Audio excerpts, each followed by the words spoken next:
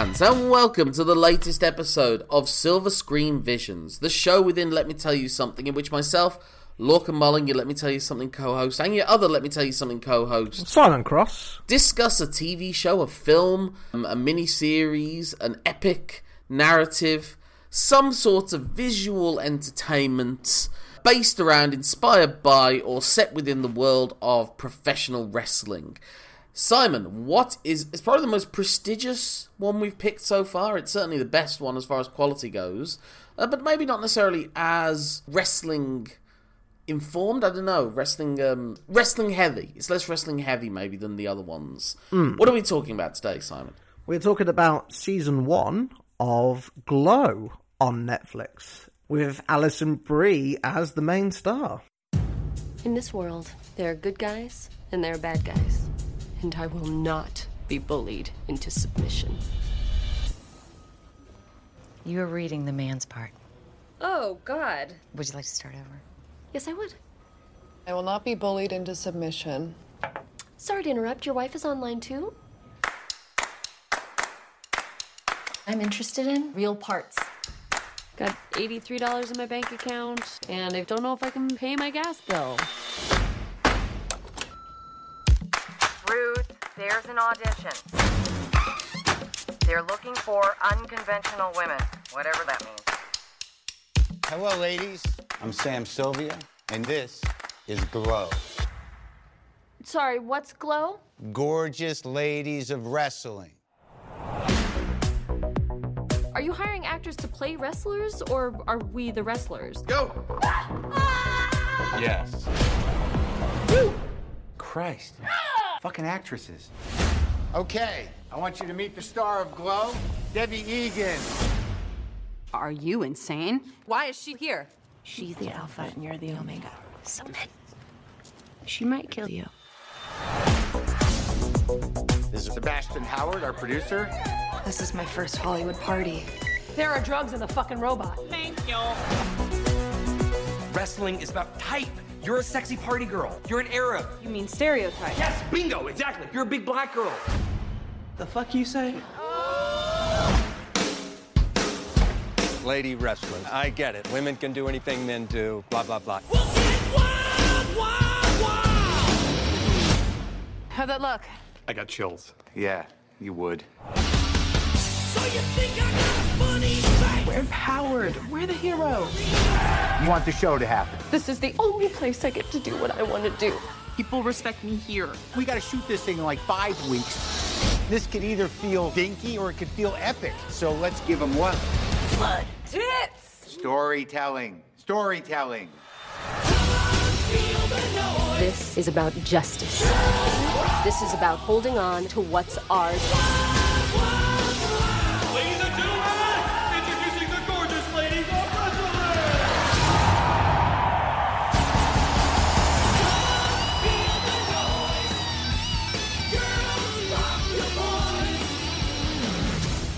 I don't really know a lot of the other supporting cast names. I hadn't seen a lot of them before this. It was through the first time around I watched this that I saw one of the other big names attached to this, Marc Maron. Yes, Marc Maron, who before then was known primarily for his podcast, WTF, a real pioneer in the world of podcasting. That was one that I listened to on a regular basis at the time. Didn't he have Obama on? Yeah, he's had Obama. Well, you can't really top that, but he's had other, you got Keith Richards on. It was with Keith Richards that he smoked his first cigarette in 10, 20 years. Keith will do that to us, man. But yeah, Marc Maron's not, he's not an actor with a long CV, but if there's ever been a perfect casting in a role, I think Marc Maron in this show is one of them. It's funny that you say that Alison Brie is the star of it, and I suppose she is more than anyone. She was the one definitely, at least to us, with the biggest name going in because of her work on Community and Mad Men. But also, anyone who'd been a fan of Nurse Jackie would have been a fan of Betty Gilpin, who's sort of the second co-lead of the show, I suppose, along with Marc Maron. And there's an ensemble. There's people that have been in various things. Obviously, I was surprised a couple of episodes in to realise that was Kate Nash playing one of the characters in the show. Also, Ellen Wong, who would be otherwise known as Knives Chow in Scott Pilgrim vs. the World. She's also in the show as Fortune Cookie. But this whole thing is a curious one where it's one of those ones where it's sort of based on a true story, but not. Insofar as there was a wrestling promotion in the mid-80s that was based around an entire ensemble of women, and they weren't trained wrestlers going into it. And it did have a more tongue-in-cheek presentation, and it was essentially a cash-in on the sudden explosion of wrestling popularity in the mid-80s. Gotta go where the money is, though, don't you? Yep. But that's pretty much where the similarities end for the most part, insofar as there's not a like-for-like character. There is not a person that Alison Brie is playing that really was a failing actor who had an affair, well, not really had an affair, but slept with the partner of her best friend, the husband of her best friend, sorry. On 2 separate occasions. Yeah, and then they ended up being the top heel and face of a new wrestling promotion. But what there was around 2012 was there was a documentary that came out called Glow, the Gorgeous Ladies of Wrestling, a documentary about the original promotion, and it was on Netflix, and I do remember watching it before the TV series started, and I think we'd hoped that if we could have found a copy, we would have talked about that maybe first and then done this season 1 episode as the follow-up. We weren't able to get our hands on it. If we ever do get it, then we'll probably do an episode about it. It's disappeared behind one of those, like, up-and-coming, like, emerging streaming services that maybe, I don't know, you get to rent it. There's so much, too much choice with streaming, but I'm not going to rant about that. The scary thing, though, as well with streaming and the streaming culture is that there is stuff that might just disappear. I mean, stuff always disappears from each one, because there were certain films that were never made into VHS, certain films released on VHS that never made it to DVD, a lot of films that went to DVD that haven't made it onto Blu-ray or anything. And if they're not picked up by a streaming service, then your chances of getting a hold of it are increasingly threadbare. It's currently, because of where it's situated, with who's got the rights to it, like, it's almost impossible to get your hands on legally on a copy of Kevin Smith's Dogma, for example. And films like this documentary can very easily go down the wayside. And as we've seen with HBO Max now, their new owners, Discovery, Warner Brothers, cost-cutting, so films that were made for that service and that service alone, like the Seth Rogen film, An American Pickle, have now been taken off the service. And there was no physical DVD Blu-ray release made of that film. God. So right now, I don't think it's genuinely possible to get your hands legally on a film that was only filmed and came out like 2 or 3 years ago. I was going to say, I saw American Pickle in the cinema, and it sounds like when I describe this in like 10 years' time, people will look at me like I'm having a fever dream. And if Netflix ever goes away, and that's the weird thing about Netflix, because, like, I would say this might be my favourite Netflix original, but I haven't watched that many, and the thing is, if it's not a hit the first time around, it very easily falls into the archives. It's like somehow Raiders of the Lost Ark, unless you're doing a specific search for it. In 5-6 years' time, unless there are people championing it, something like Glow might not be getting watched by anyone at a certain point, especially if Netflix were to cease to exist, which is more than possible. The amount of money that they've spent compared to the amount of money they've made, somehow something as huge as Netflix could end up going out of business at some point, and then, all their original programming's up for grabs, but what if someone doesn't want to buy Glow, That'd be chum in the water, that. Yeah. The big tragedy of Glow, obviously, which I think we'll probably talk more about when we do Season 3, because I definitely want to do the other 2 seasons that were made of this show. Yeah. But the great tragedy is that it was cancelled before its time. I mean, literally, they were in production of the final season, what was going to be Season 4, the final season. They apparently completed the first episode, and then the pandemic happened, lockdown occurred, and so everything was put on hiatus, and it was thought a show based around wrestling would be the hardest thing to film in COVID-secure conditions, that it was viable to do. Yeah. And you'd also need a large number of extras, I suppose, for the crowds. But it still seems bullshit to me that now they can't pick it up. It's only 3 years since that. But then they said, by the time that comes out, then the last season was on in 2018 or 2019. Who's going to remember? Well, you've got it on the fucking streaming service. It's literally, before you watch Season 4, Episode 1, you will just have to click up on your remote. Yeah. And there's Season 3, Episode 10. So that excuse sounds like bullshit to me. It could well be that just everyone's moved on. It's well, that's the thing. You do a show like this, especially the people involved, the writers and Betty Gilpin and Alison Brie. Yeah, they're all definitely much busier now, I would have thought, because of the extra stature that they've got. Particularly Betty Gilpin. She also was in a film that caused a lot of controversy last year or the year before, and that was also delayed a lot when it came out. It was like a sort of Get Out-esque social satire as a thriller. All right. Where it was a bunch of right-wing conservatives all dropped into the middle of nowhere and they're just set off against each other to kill each other. Oh, I remember hearing about this. Yeah. And she really plays the action heroine fantastically. Yeah. When I watched that, I was like, well, there's probably a Marvel thing of some description coming her way.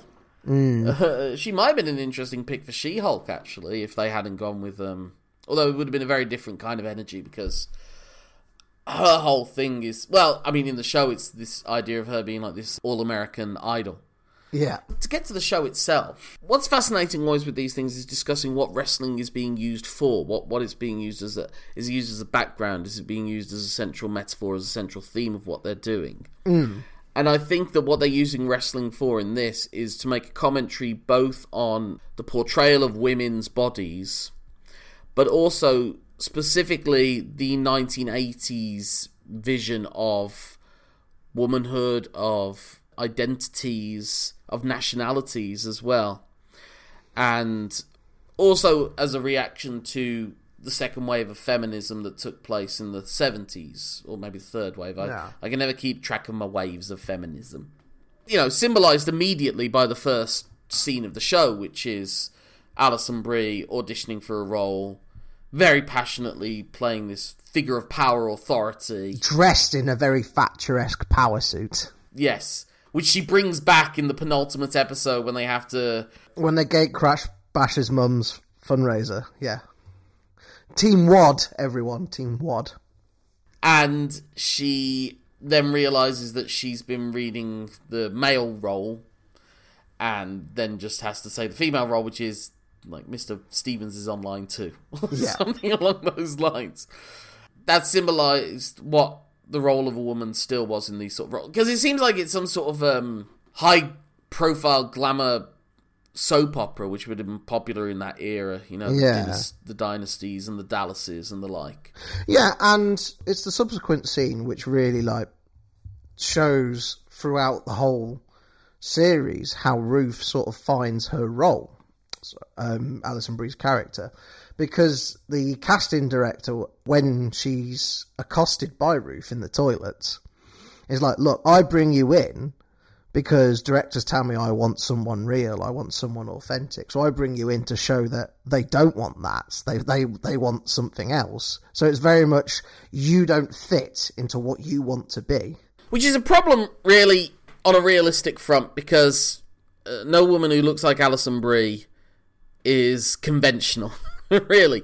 No. But they do dress her down, because I think it's a case of Alison Brie's character does not see herself like that. She is a slightly upper self artiste. Yes. You kind of feel like she would have been more at home if she'd have gone to New York and tried to be part of the theatre scene, rather than coming to Los Angeles, where it's so much more superficial, vanity, and so on. I don't know if they ever explain that in later episodes or later seasons, why she went to Los Angeles to pursue a TV career or a movie career over... I don't know. But she's someone with a lot of energy and a lot of creativity, and that's not what they're looking for, as they say. She's got ideas. Yeah. She believes that she should do those sort of roles, whereas instead of being happy with the one-line role, that she sees that, and her instincts are that means that's the character I should be going for, that's the character I want to be playing. That links to her similarities with Debbie's character. Not Debbie's character, Debbie, played by Betty Gilpin. I do apologise, because the reason she ended up in her character on the soap, I can't remember the name of the soap she was on, ends up in a coma, is because she puts forward her ideas on where she wants a character to go.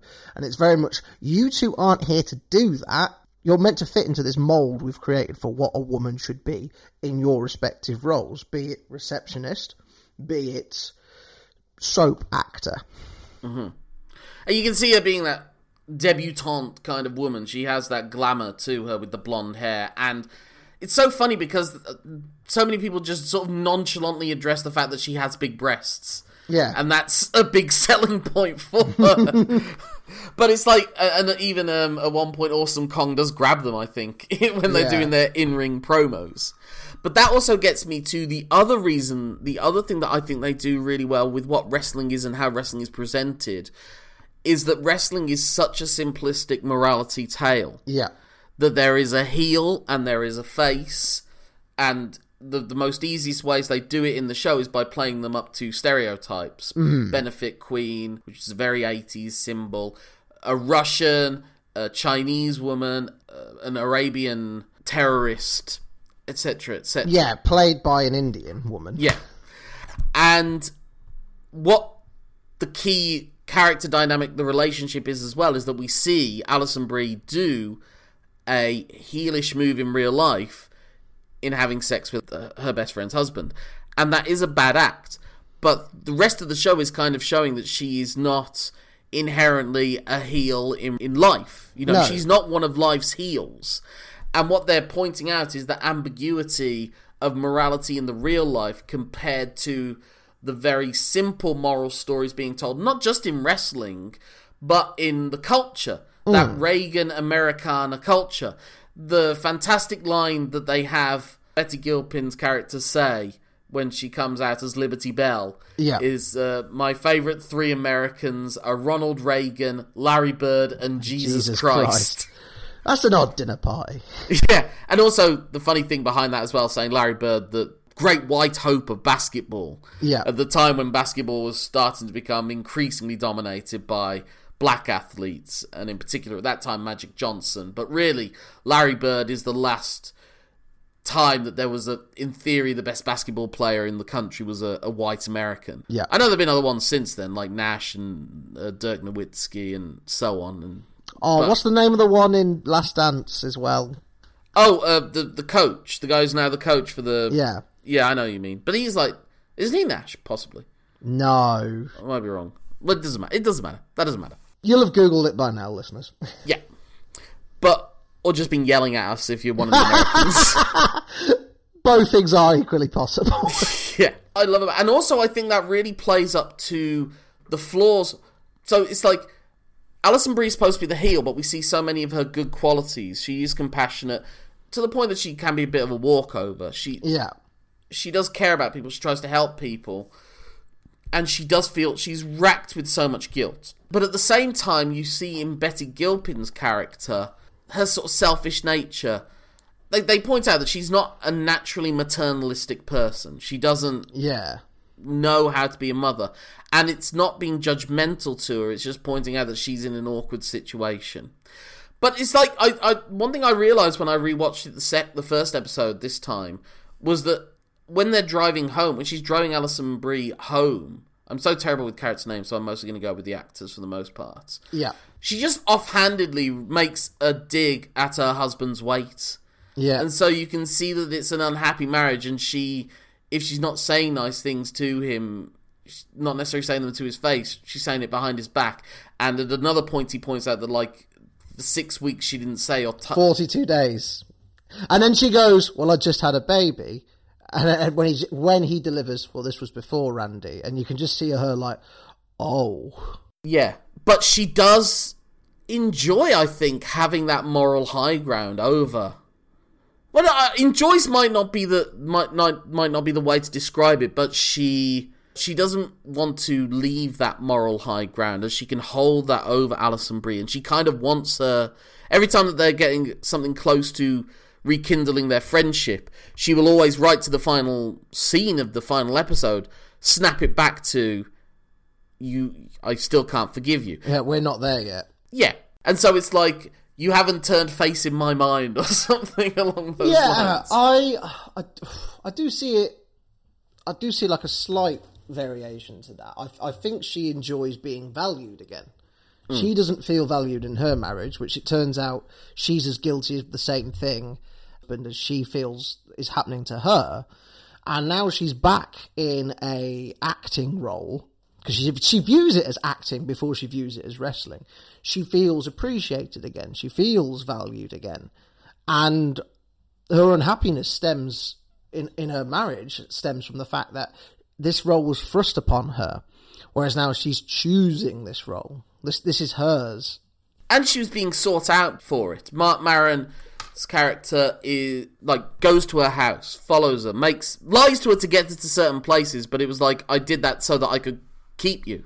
Yeah. And it is funny how he treats different people within the show. Like, he's really down on Alison Brie, partly because he knows these people. He's dealt with these kind of actors before. He's dealt with the eager beaver type A character that Alison Brie is, that wants to be involved in everything and is always coming up with ideas and everything, and he kind of wants to... You can argue it's negging, you can argue it unfair treatment of her, but he also maybe thinks that she's got ideas above her station and she's not necessarily and he also, first episode he finds out that she genuinely did sleep with her best friend's fella, so he's kind of like, you're not Miss High and Mighty that you presented yourself as going in, that you're above this. Yeah. Whereas he knows with Betty Gilpin's character that that's his star, and he kind of treats her more with kid gloves until the final episode where he essentially double crosses her, does a Montreal on her.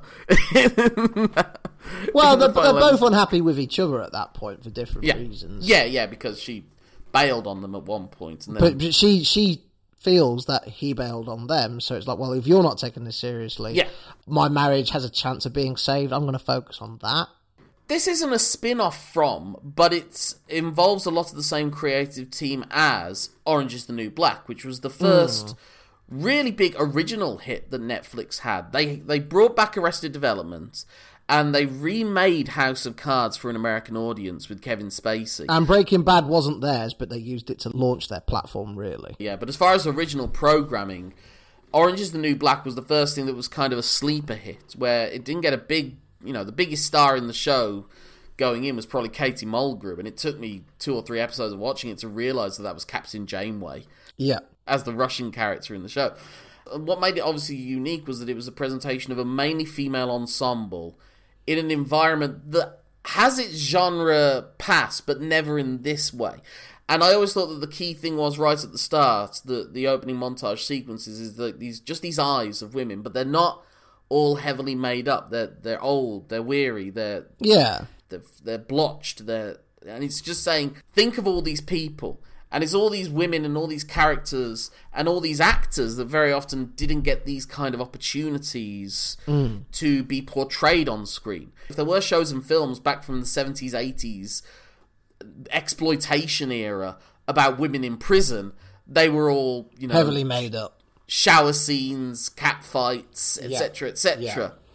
And this was a subversion of that genre. So similarly, they're taking the 80s trappings of like soap operas and wrestling and the heavily made up women that were being presented on Glow and looking at the people underneath it. Yeah. And that it allows for a much more wider, eccentric ensemble. Because that was how Glow did cast, to be fair. It wasn't just filled up with glamorous women. There were unusual, you don't want to say freak show characters, but there was like a version of Machu Picchu. There was a character called Matilda the Hun. Like, larger women were in it, unusual women of very, very tall women, all sorts of different...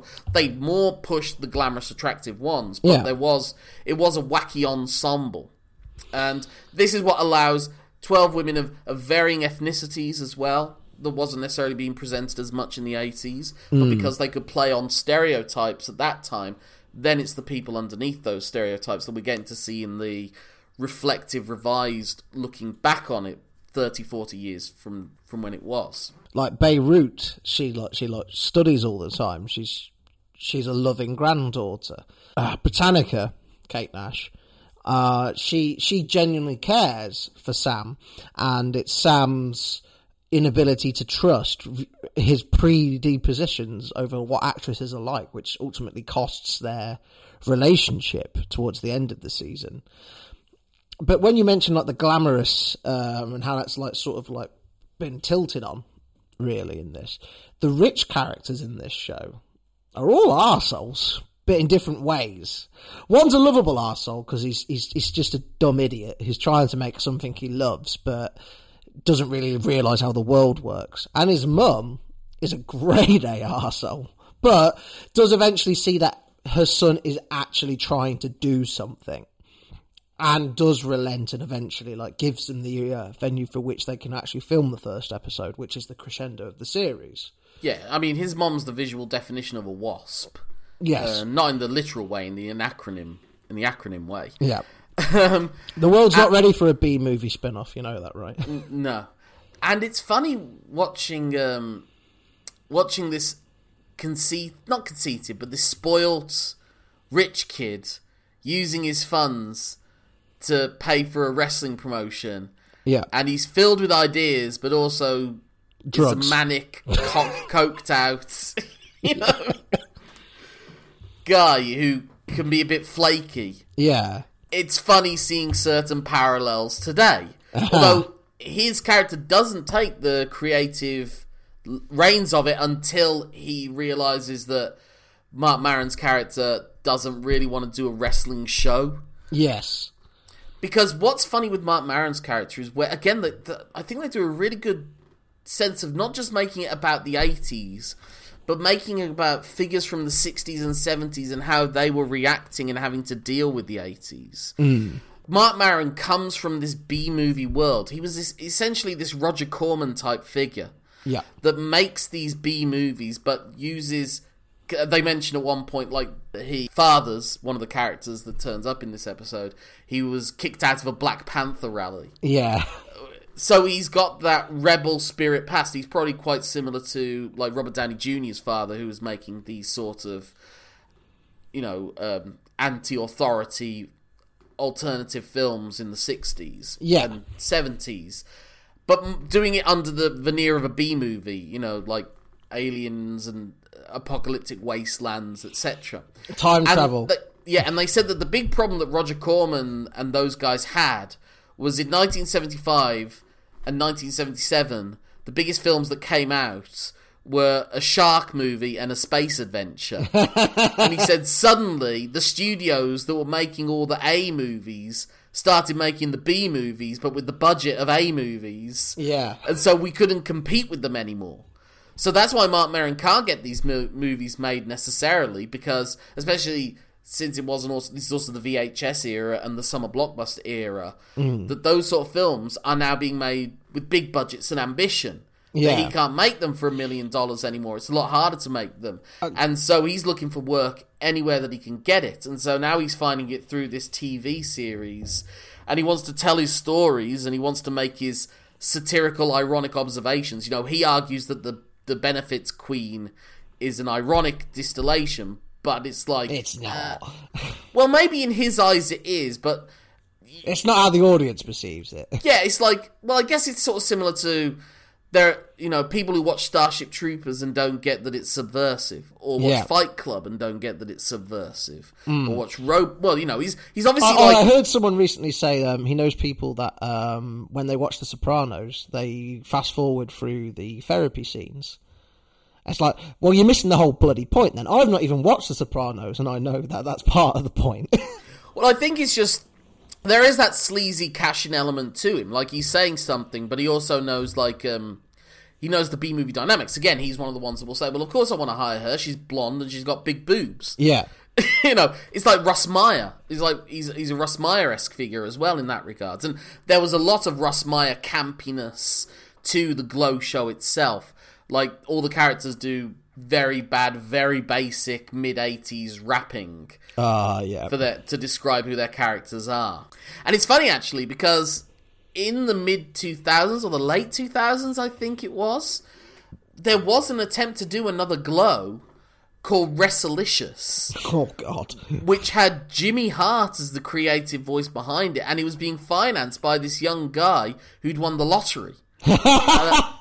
And he lost, all his money. Oh. But they did literally do, they were all broad characters, and they all did rapping introductions. And one of the people in it was pre-TNA Lacey Von Erich. Oh, okay. Yeah, all I ever saw was, the video introduction, where they're going, Wrestlicious, I'm Lacey Von Erich, you know the name. My family's in the Hall of Fame, etc., etc. It's weird because we've talked all about like the dramatic elements about this, but we haven't talked about how wrestling's portrayed in this, and it's not because we don't want to, but because this show is different to some of the stuff we've talked about, where wrestling's sort of like the thing that ties all these characters together. Yeah. But it's not it's about the wrestling, but it's not about the wrestling, this show. Well, yeah, I mean, Glow is the name of the promotion, but obviously what the glow behind it actually is, the double meaning behind it, is that these are women getting their opportunity to shine in the spotlight, to glow, to be creative. You know, by the end of it, the two guys in control, the guy who's behind the money and the guy who's behind the creativity, at various points bail on them. Yeah. And and it's like all those, come on guys, we can do the show ourselves. The whole thing is let's put on a show. It's like, it's the build up to them finally putting on the show. It's not to save the community centre. It's to save this ailing thing. Like, they end up believing in Glow more than the two guys behind it do. They want to flake out and they bail on it at various points. And these are the ones, especially Alison Brie's character, once she gets in, she's the one that's driving it more than anything. And also, well, not just her, but also the one who becomes the de facto leader.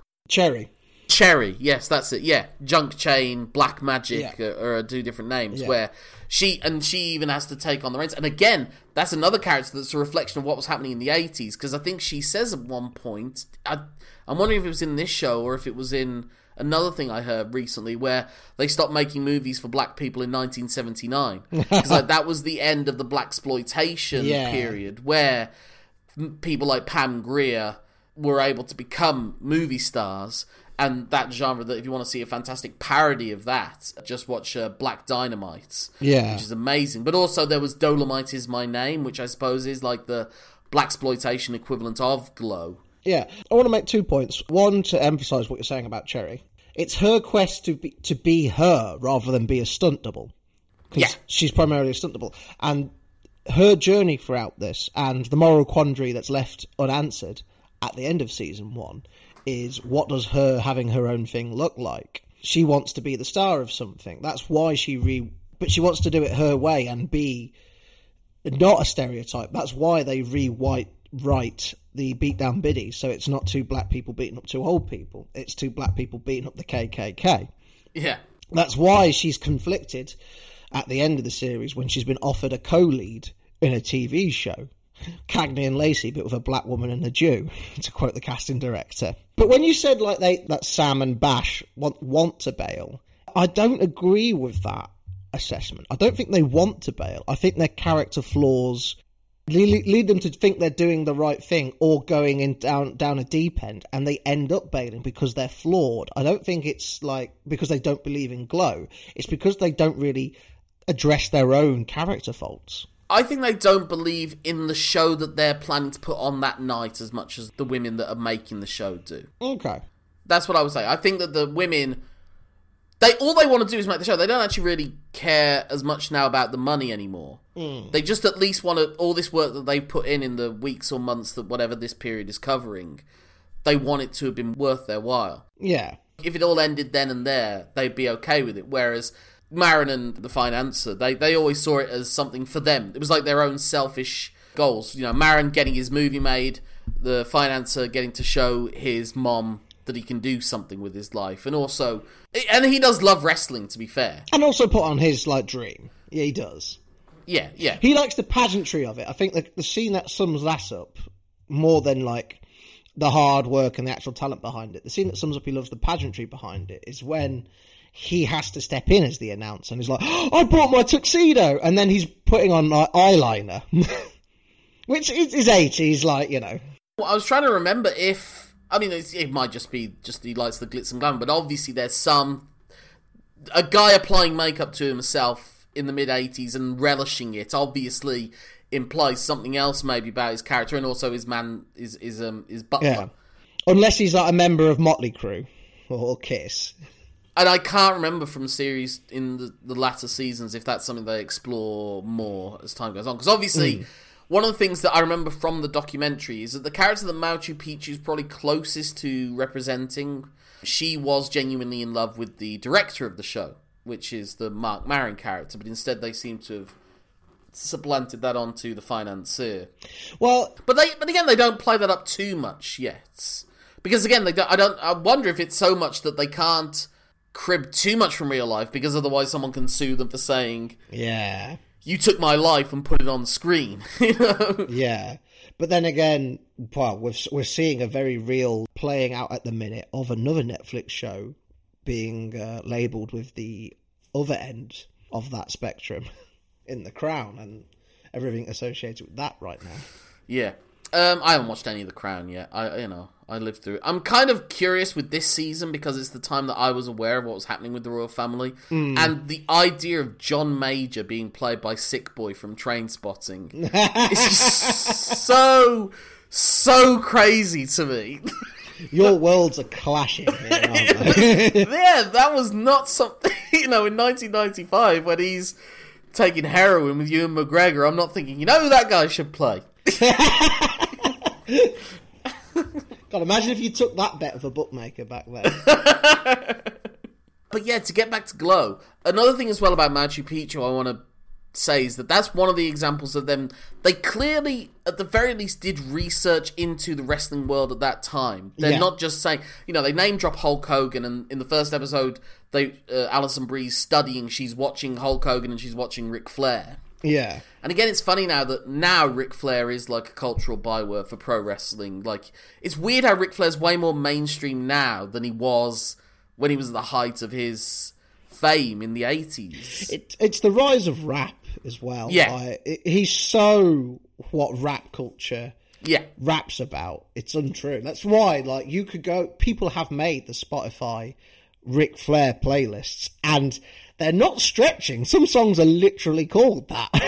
One of them, the most famous one, Ric Flair Drip, that literally has over 1 billion streams on Spotify. Yeah. If people didn't know who Ric Flair was then. Yeah. Machu Picchu, her character is actually the one that does know about wrestling, and they have her be of Polynesian heritage, so obviously they're alluding to the Anawahi family. Yeah. Because there's the Tongan side and the Samoan side, and they're not actually blood relatives, but they're like... affiliated. Yeah. That's awkward language, but you know what I mean. Yeah, they are a bloodline. Yes. When she says who her father is, and John Morrison's one and done character is like, oh my god! Yeah. And then he turns up and he's giving them tips, and then he's got his own sons played by Carlito and Brodus Clay, who, from what I understand, at least one of them might have been a bit handsy with the women in the show, and that's why those characters never returned. Oh, I didn't know that. I haven't watched past season 1 before. No. Okay, sorry. That's all right. She's able to give some information about what wrestling is, and she loves it. And you wonder if maybe she was the only one that maybe knew it was wrestling going in or something. Yeah. And because she's wanted to get into this world, but her family has never allowed her to. And because this thing's so under the radar compared to everything her family's intertwined with, this is her in. Yeah, but she's such a great, not even exposition dump, but just a great explainer of little things. And yeah, she is the connective tissue. Yeah, I suppose. From a wrestling standpoint, not from the drama standpoint. She bridges the gap between non-wrestling viewer and wrestling viewer. Yeah. Yeah. And she explains certain aspects of it when she takes Betty Gilpin and Melrose to the wrestling show at Reseda, where the PWG shows are put on. Yeah. And we watch Alex Riley as a sort of Bruce Springsteen-esque character. Yeah. And Joey Ryan, because he always had to pop up in these things, as a $1 Million Man-esque. Literally called Mr. Monopoly. And carrying a belt that's clearly meant to be like the $1 Million Championship belts. Yeah. But she gives a backstory, and to be fair, that level of depth was not really something that was in those sort of storylines at the time, like that they were long-lost brothers. Yeah. The only time I really remember that being starting to be brought in was Paul Heyman with Raven and Tommy Dreamer being like childhood, not even friends, but... they knew each other. They went to summer camp together. Right. Beulah McGillicuddy was the girl that they fought over then and now. Ah. Although, back then she was fat and Tommy kind of rejected her, and now she's hot and, getting her revenge. Whatever. And also Kane and The Undertaker, your long-lost brother element to it. So they took some exaggerations there, But it was the great way of showing what wrestling is and what people have always... It's never been something that I think even wrestling fans have denied. Yeah. That wrestling is a soap opera. Oh, yeah. I remember, if we do... The next episode we're going to do, Silver Screen Visions, will probably be Hitman Hart wrestling with shadows. And there's a scene where they're talking to the crowd before a Raw show. People are saying, why do they like wrestling? And someone literally says, male soap opera. Yeah. So it's never been something that wrestling fans have hidden. No. That this is a soap opera. But, for someone that doesn't know anything about wrestling outside of the fact that it's silly, and it's Hulk Hogan, I suppose, at the time, which when it's at its cultural zenith, she doesn't get that these are stories about characters. And then when she gets it, then that's the moment she finally falls in love with doing something. Yes. And then when her husband's being snobby and dismissive of it, she's offended both for her own work, but also on part of wrestling, and also the world that she came from, because she said that's what you said about the soap opera too. Yeah. Again, these moral ambiguities. So, her husband, he is a villain, but he's not a heel. He's a guy that's trying, but has snobbery. He did sleep behind his wife's back. That is a bad thing to do. Yeah. It can be an explainable thing to do, but it's still a bad thing to do. So, he has villain aspects to him, but he's not 100%, at least not at this point, not 100% the heel of the story. No. Which sometimes, even, I don't want to be one of those people that says, men, but sometimes some of these, hey, let's do the feminist versions of things.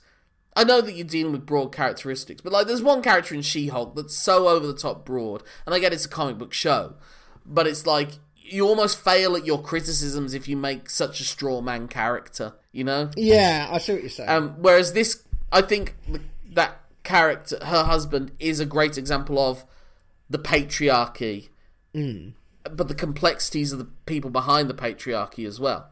Yeah. He's trying to be what he thinks a modern man is. It's not good enough, obviously, in this day and age.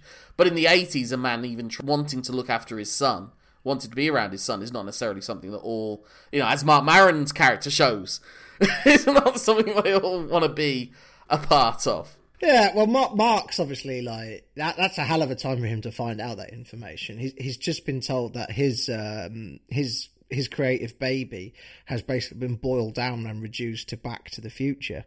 Mm-hmm. Those two guys he's doing cocaine with at the time, I had in my head, and it's not quite the same, but the closest parallel I've got into my head is the bit in Borat where they show Borat, the Pamela Anderson, Tommy Lee video. And it's that level of your dreams are just being inadvertently, with the band it's more inadvertent, but your dreams are being squashed by people going, dude, no, look at this thing that everyone knows about, but you've not seen, you've not figured out. For Mark, it's that Back to the Future is, because he's been so wrapped up in doing this, he hasn't realised that basically, everyone will now say for his baby, his vision, oh, that's like Back to the Future, and that's not what he wanted. Obviously, Borat's thing is very different, but there's a similarity there. Yeah.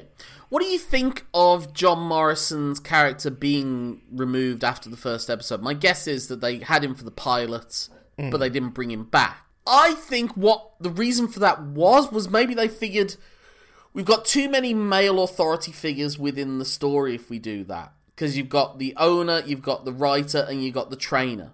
And if you want to make it more about these women creating something for themselves, then you have to go down that path. And also, I think it also allows them to continue to have the sense of this thing being completely detached from the wrestling world. Machu Picchu's father and his sons coming in, and they're the only other part of the wrestling world that sort of impinge on this world. Yeah. And they disapprove of it greatly. He describes it as midget wrestling. It's a freak show. And there were figures like Lou Thez would refuse to be on cards with women wrestlers or midget wrestlers. He saw them always as sideshow attractions, and that's how it was the one woman match, the one midget match, to use the terms that they're using. I know they're not the appropriate terms now, but I'm just using the terms of the vernacular of the time.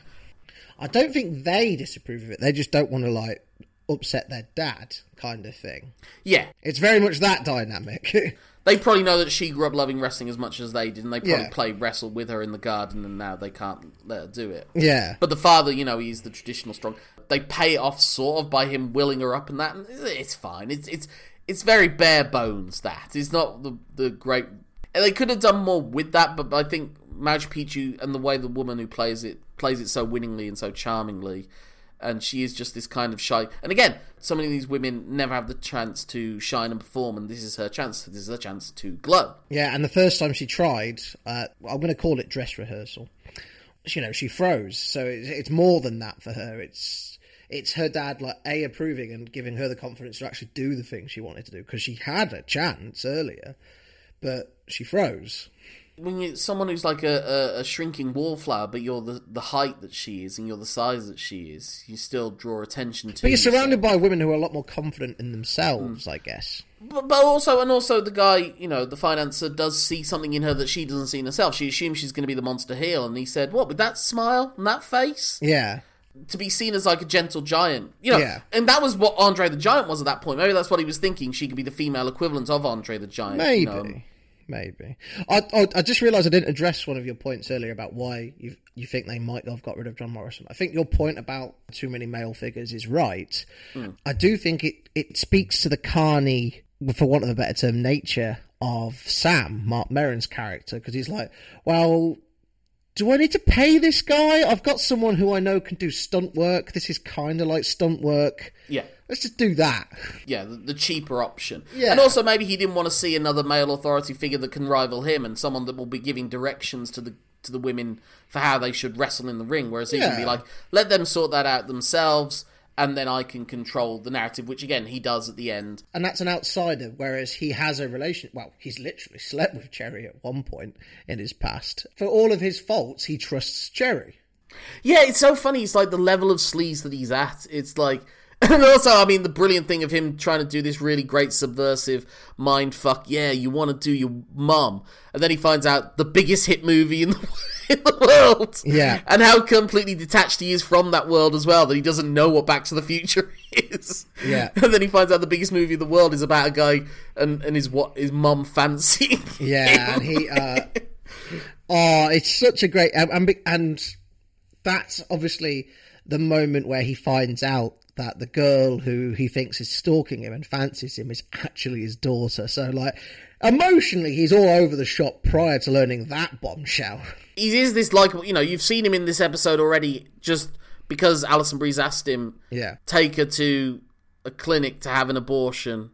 And he plays about with her, but he also sort of tries to be supportive. He says, I'm going to go and get some donuts. Actually, I'll stay here. So, I figure you're going to need the emotional support. Yeah. You can tell this isn't the first woman that he's driven to one of these. To a clinic. Yeah. But then, so you see him do that good stuff, but then you see the sleazy part of him right in that episode as well. When he goes to kiss what turns out to be his daughter, before that he says, I don't even know if you're 18, and I don't care. Yeah. I think he wears his sleeves as armour. He's clearly, like, the one scene where you really get a glimpse into his past when he's trying to hide his dog from his ex-wife. He's been hurt, and now he has this mistrust, which, as I've mentioned before, costs him on a personal level. Well, in more than one way, and that's why he ends up not being able. He cares, but his failings mean he can't care as much. He can't do it in the right way all the time. Yeah, he's a man who had his dreams and ideals. He is that 60s hippie that's just looking at Reaganomic America and realising we lost. We lost the fight. Yeah. And I don't know what to do. I might as well just smoke and take some drugs, and snort some coke, and just keep on trying to do what I can do to keep even one toe in this industry, even if it is just producing and editing a wrestling show. Yeah. And again, like, his version of wrestling is to put it in a post-apocalyptic wasteland, which I kind of want to see, to be honest. Do you know what was the name of the sitcom we covered recently? Oh, Deep Heat. Deep Heat, yeah. Do you remember that episode where they're in the holiday camp? And she, I can't remember the lady's name, but she goes mad writing the script to make sure everything makes sense because they're performing to the same audience. It's just like, well, and the episode where, at the bit at the end where the straight-laced guy is trying to, sew all the chaos back together. He's like, well, no, because you time-travelled with her cousin, 3 days ago, but now he's frozen in carbonite, so that doesn't make sense, or whatever it is. He is a creative mind, and you see that again, his moment to glow, as it were, in the show, is when they go to that amphitheatre, and he explains all the different ways that he's going to move the camera and everything, and Alison Brie sees him. He's like, oh my god, this is an actual director. This is a guy with a vision. He knows what to do. He knows things on the technicals. He says, we'll put a platform there. He knows this stuff. And when he turns up whilst the show is filming, the first thing he says is, they're in each other's shots. Yeah. Like, And when you watch the footage, when they cut to the footage of them wrestling, you very often see the camera in the shots. Yeah. And that's like an earnest moment, because it's like, okay, I have to park my own shit to the side a little bit and be better for these people who are relying on me. And they hammer that point home because his daughter shows up then, and he does that awkward pat on the back of like, we'll try and it shows how they're actually quite similar when they actually talk to each other. I do also like that he kind of gets over it and accepts it immediately. It's kind of, again, like how he's driven more than one woman to a clinic. I think he probably thinks there's probably at least one more of you out there. So I've kind of expected this to happen at some point. So he's kind of always thought, I guess I should drive up to the guy's house and speak to her boyfriends and everything. That bit, I'm sorry I tried to fuck you. I didn't realise you were my kid. And the nice house lady's there. And he's like, do you want milk or sugar? Such a great dark comic moment. That is one thing as well, because so often comedy dramas, and that is what this is, it's a dramedy or whatever you want to call it. The vast majority of comedy dramas always seem to be either not funny enough to be comedies or not dramatic enough to be dramas. And I think this treads that line so much, probably because there is such an inherent campiness in our eyes now to the 80s period, and the campiness of wrestling, the absurdity of people taking something like this seriously, but there are also people who have, lives and issues and, affairs and abortions and psychological fears and issues and family problems and racial stereotyping and everything. The only way you can make a dramatic comedy is to make sure your characters are three-dimensional. I recently watched In Bruges again, and that wouldn't work with two-dimensional characters. This wouldn't work with two-dimensional characters. The two-dimensionality that you get, that's not really a word, but bear with me, is the actual stereotypes. But the stereotypes are a gateway to who the people playing them actually are. Yeah, it's the 3D characters behind the 2D presentation. This is the show that's giving the depth. Yeah. Literally, the depth of field of it. Maybe they should have filmed this in 3D for a symbolic reason. That's one of the things, because I'm glad that you haven't watched the show in actually past season 1, because there is one episode that, like, 90% of the episode is an episode of Glow. Okay. So that'll be fun to watch as well. Yeah. So I do like that they've got that tongue-in-cheek element to it, in the sense that it's not just being goofy because it's goofy. Its goofiness is trying to say something, at least in the eyes of Marc Maron's character. Yeah. And like, and he doesn't necessarily have that level as well, because like when one of the people says, "Oh, his film was so funny," he was like, "That wasn't a comedy." Oh, the wrestler. Yeah, I can't remember who said that too. The welfare queen character is something they really go into more in season 2, and I know in season 3 there's like a whole episode based around her character. And I do love that when they give these. I mean, the episode that made me like Orange Is the New Black, although I must admit I did stop watching that after season 3, was the 3rd episode, I think, which was the one that took us away from the lead character. Again, the conventional blonde woman, middle class character who's like your conduits to get into it. That's what I would say. They're conduits. They're not connective tissue. They're conduits. Those characters. The one that I realised, this is something more, this is trying to do something more deep, is the portrayal of Lauren Cox's character. Is it Lauren Cox or Laverne Cox? That was one of the first real great depictions of a trans character, and the whole issue everyone's talking about now, trans women in prisons.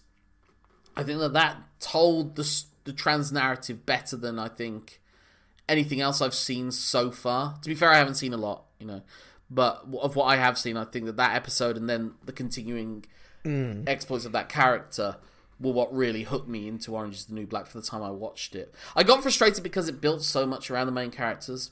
The Piper character, which I really thought, I was kind of hoping that they would just get rid of her after season, like she served her time and she left, and then we just got to what it was. It's kind of like how The Wire, the best season of The Wire is season 4, which is the one with the least amount of McNulty in it. And that's why season 5 felt like a step back, because they brought McNulty back into the prominence of it. I was like, I think we're past this now. Yeah. That was kind of how I was feeling when I was dropping off with Orange Is the New Black. It's like, I think we're past her character and her love affair with Laura Prapon's character. I think. But I don't know. Maybe it did get past that, to be fair. I need to rewatch. I need to catch up on it. Yeah. No, the point I wanted to make, because we talked a little bit about, obviously, Chavo Guerrero was heavily involved in this. The gym is called Chavo's Gym. There is a credit, I can't remember the exact episode, but it's in memory of Chavo Guerrero Sr. as well. Well, do you know what that is as well? In the original Glow, their trainer was Mondo Guerrero. Oh, okay. So that's another thing behind it. But again, they didn't do an exact like-for-like Mondo character in the show. Yeah. The wrestling... They deliberately make it simplistic to highlight the fact that Cherry isn't a wrestling trainer, and it's also what makes Zora and Liberty Bell's match stand out, because they go and seek out. It's their drive to be better, despite everything they feel towards each other at the minute, and that is mostly one-directional. The reason they became friends, most likely, will be because they are similarly driven people. Yeah, and it's how your love for your craft, like, you can put a lot aside to make something that you love doing. And it's also funny when you compare the match that they're having to the match that Mark Maron has in his head when he watches them fight each other in the first episode. Yeah. And also the first episode points out that, like, these are people who aren't natural fighters. Like, none of these people have been in fights in their lives. They don't, like, when Betty Gilpin comes in to beat her up, she doesn't really know how to beat her up either. And Alison Brie's just trying to run away. Actually accidentally catches her with an elbow as well at one point. I also love as well that when she's doing that and screaming with the baby in her hand, and she kind of is forgetting about the baby, and the more maternal instinct, Awesome Kong, is like, can I take the baby? Please? You're going to drop this baby? Give me the baby. I think she says at later points her son's in Stanford. Yeah. So she's a woman that's led a life and, been a mother for the whole thing, and now this is another outlet for her. I do also love just that moment. You're a big black woman. Excuse me? The fuck you say? When you see Mark Maron's vision of them, Alison Brie's kind of dressed as the harlot, the big lipstick and the puffed out hair, and they are more like soap opera catfights. Like when Betty Gilpin puts her in the corner, she's wiggling her ass around, and it's much more sexualized.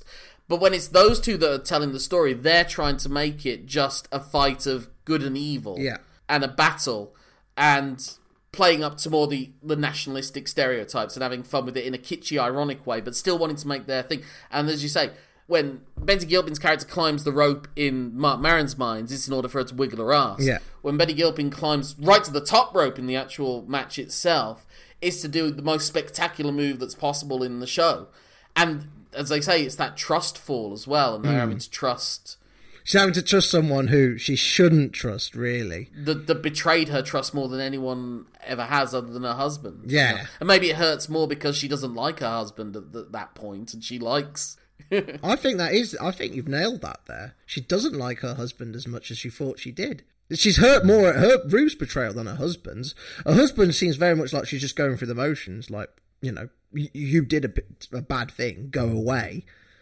But it's more personal with Ruth. Well, yeah, she finds it harder to forgive her than she finds it to forgive her husband. Maybe because, back in those days, you kind of expect the husband to kind of make a dalliance. And they do have a baby together, and I'm not excusing that, but that does cloud people's judgment. Well, I think it's almost like when he kind of says, you never touch me, and I know it's not an excuse, but it's a reason, and she's kind of like... Maybe if it had been any other woman, it wouldn't have hurt as much, like, for both of them, Like, if it had just been a random woman that he met at a bar, it would have...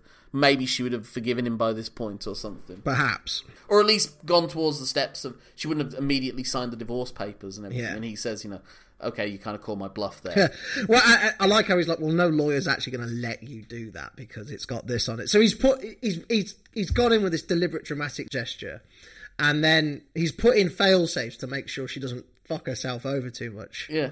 But it's funny that they're also in a financial tug-of-war, I think, between the two of them, because he obviously has a job and he is an earner, but he also, while she was on the soap opera, she was probably almost certainly getting paid more than he was. Yeah. And so there's always been a power dynamic shift between the two of them anyway. That, again, I think they address more in the later seasons. He's undermined her power by, like, getting her to give up what she wanted, but by saying, after you've, like, lost your job, let's start a family so you can't get back up, kind of thing. We haven't really even had a chance to talk about sort of the minor supporting players, but you always felt like there's more that some of them can be given. I felt very sorry for the other tall woman that, you know, she literally is an Olympic gold athlete, it seems. They're my medals! It's when they're working through, because when she refuses to work with Ruth, and they're working through other opponents for her, and she gets a hand on Betty Gilpin's character, and bodies her straight away. Yeah, that's something you get. Well, I figured, and I don't think it ever goes down that path, but I thought that the ultimate thing that would happen as the show goes on is that Betty Gilpin's character continues to take a moral high ground and wants to be the star and wants, you know, it's based so much of wrestling, even to this day, is grown men saying, "Nuh-uh, I can't lose to that because I can't be it because I was on Ali Bali." Yeah. But it's grown-ass men in their late 30s and 40s hurling chairs at each other. You know, that was funny, actually.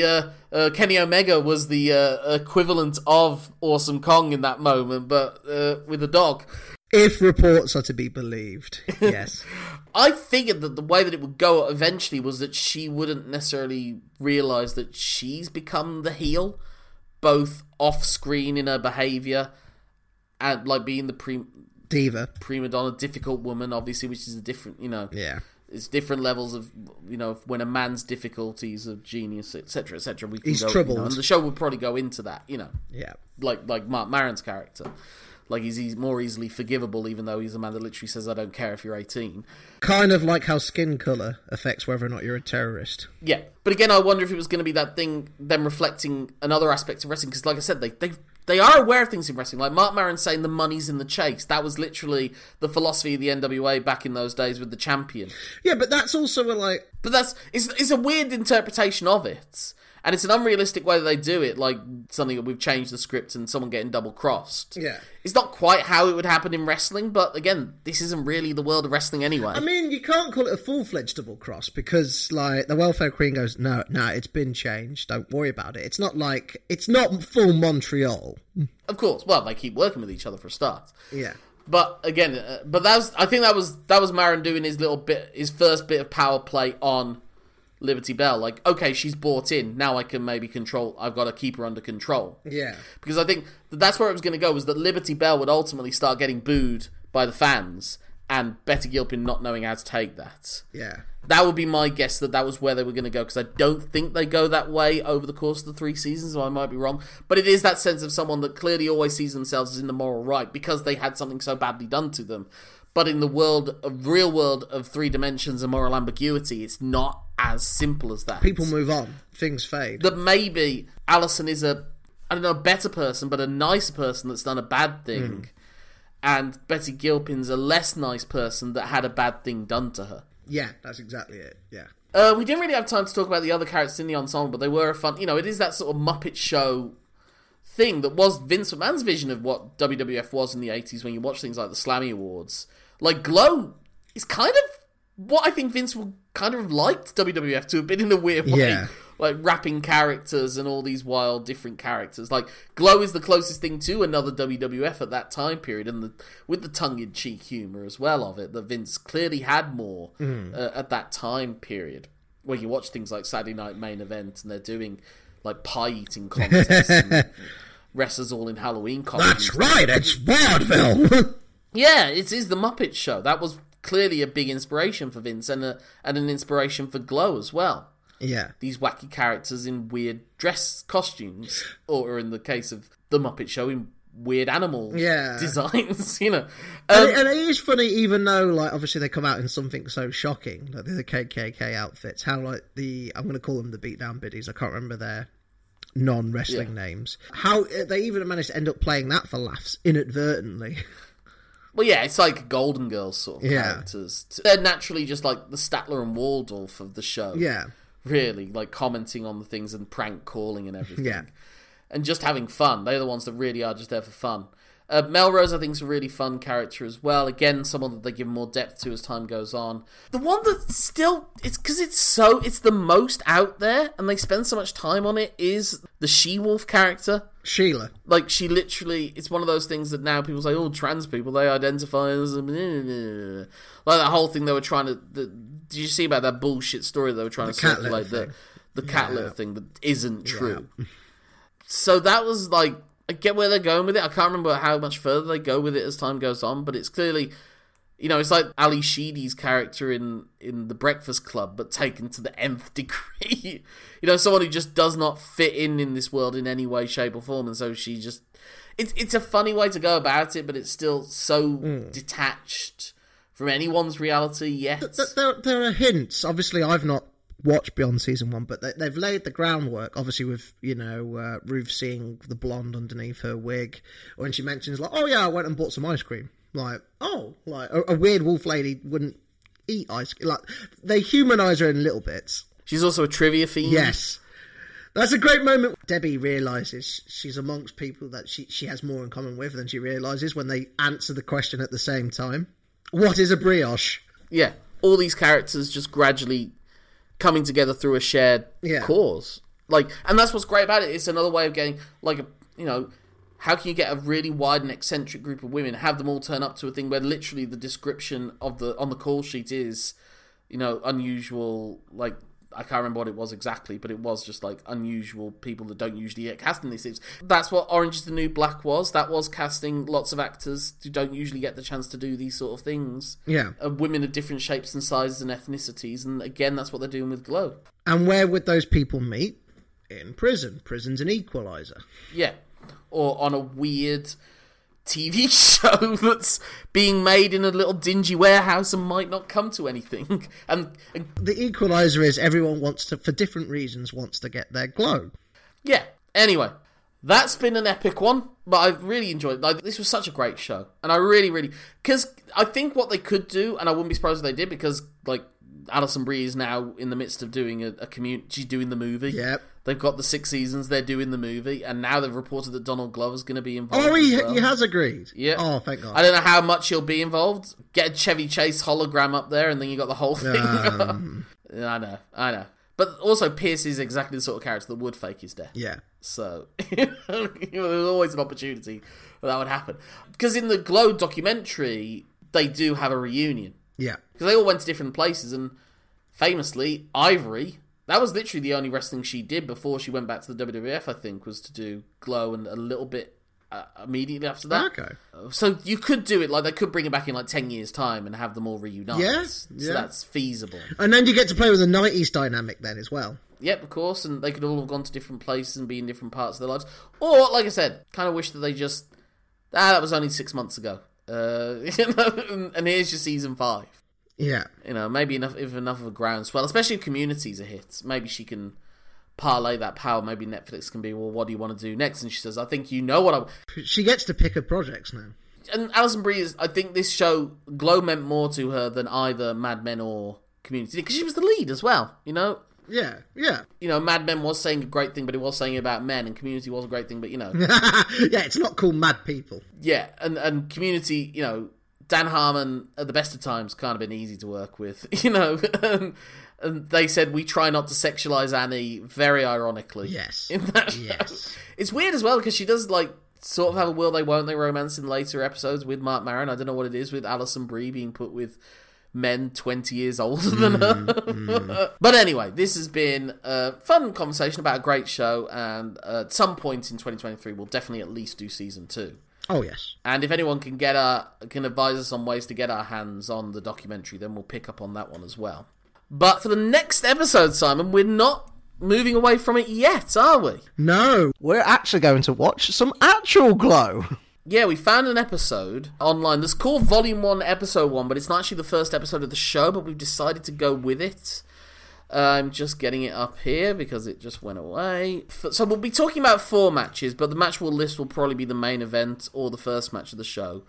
But if you look it up, it's episode 22, season 1, I think, of the show. It is available on YouTube, is what my colleague's trying to say. Yes, it is on YouTube. If you look it up, it's listed as Volume 1, Episode 1, or S1E22 if you look somewhere else. So the matches on the lineup are Matilda the Hun in a handicap match against the California Doll and Ebony. Match 2, Palestina, against Susie Spirit the cheerleader. Match 3 is Colonel Ninochka against Sally the farmer's daughter. And match 4 is Corporal Kelly and Attaché against Americana and Tammy Jones. Already there, you can sort of start to see some parallels. The world mirrors somewhat there. But before then, Simon, if people want to get in touch with you to talk about Glow or women's wrestling or TV dramas or the Netflix business model, anything they want to do, how can they do so? They can get in touch with me on Twitter. I'm so known as Simon Cross Free. Free for the members of his cast, which Sam has ended up sleeping with by the end of season 1. My name's Lorcan Mullen. That's LORCANMULLA for the A at the start of Allison, N for the N at the end of Allison. That's my Twitter handle, Instagram, Facebook, Letterboxd. If you put in at gmail.com at the end of it, that's my email address. Get in touch with the show at lmtyspod@gmail.com. LMTYSpod is also our Twitter and Facebook handles. But there's nothing left to say at this point except that my name's Lorcan Mullen. And my name's Simon Cross. Thank you for letting us tell you something. Have a great time. Until the next time, the balcony is closed.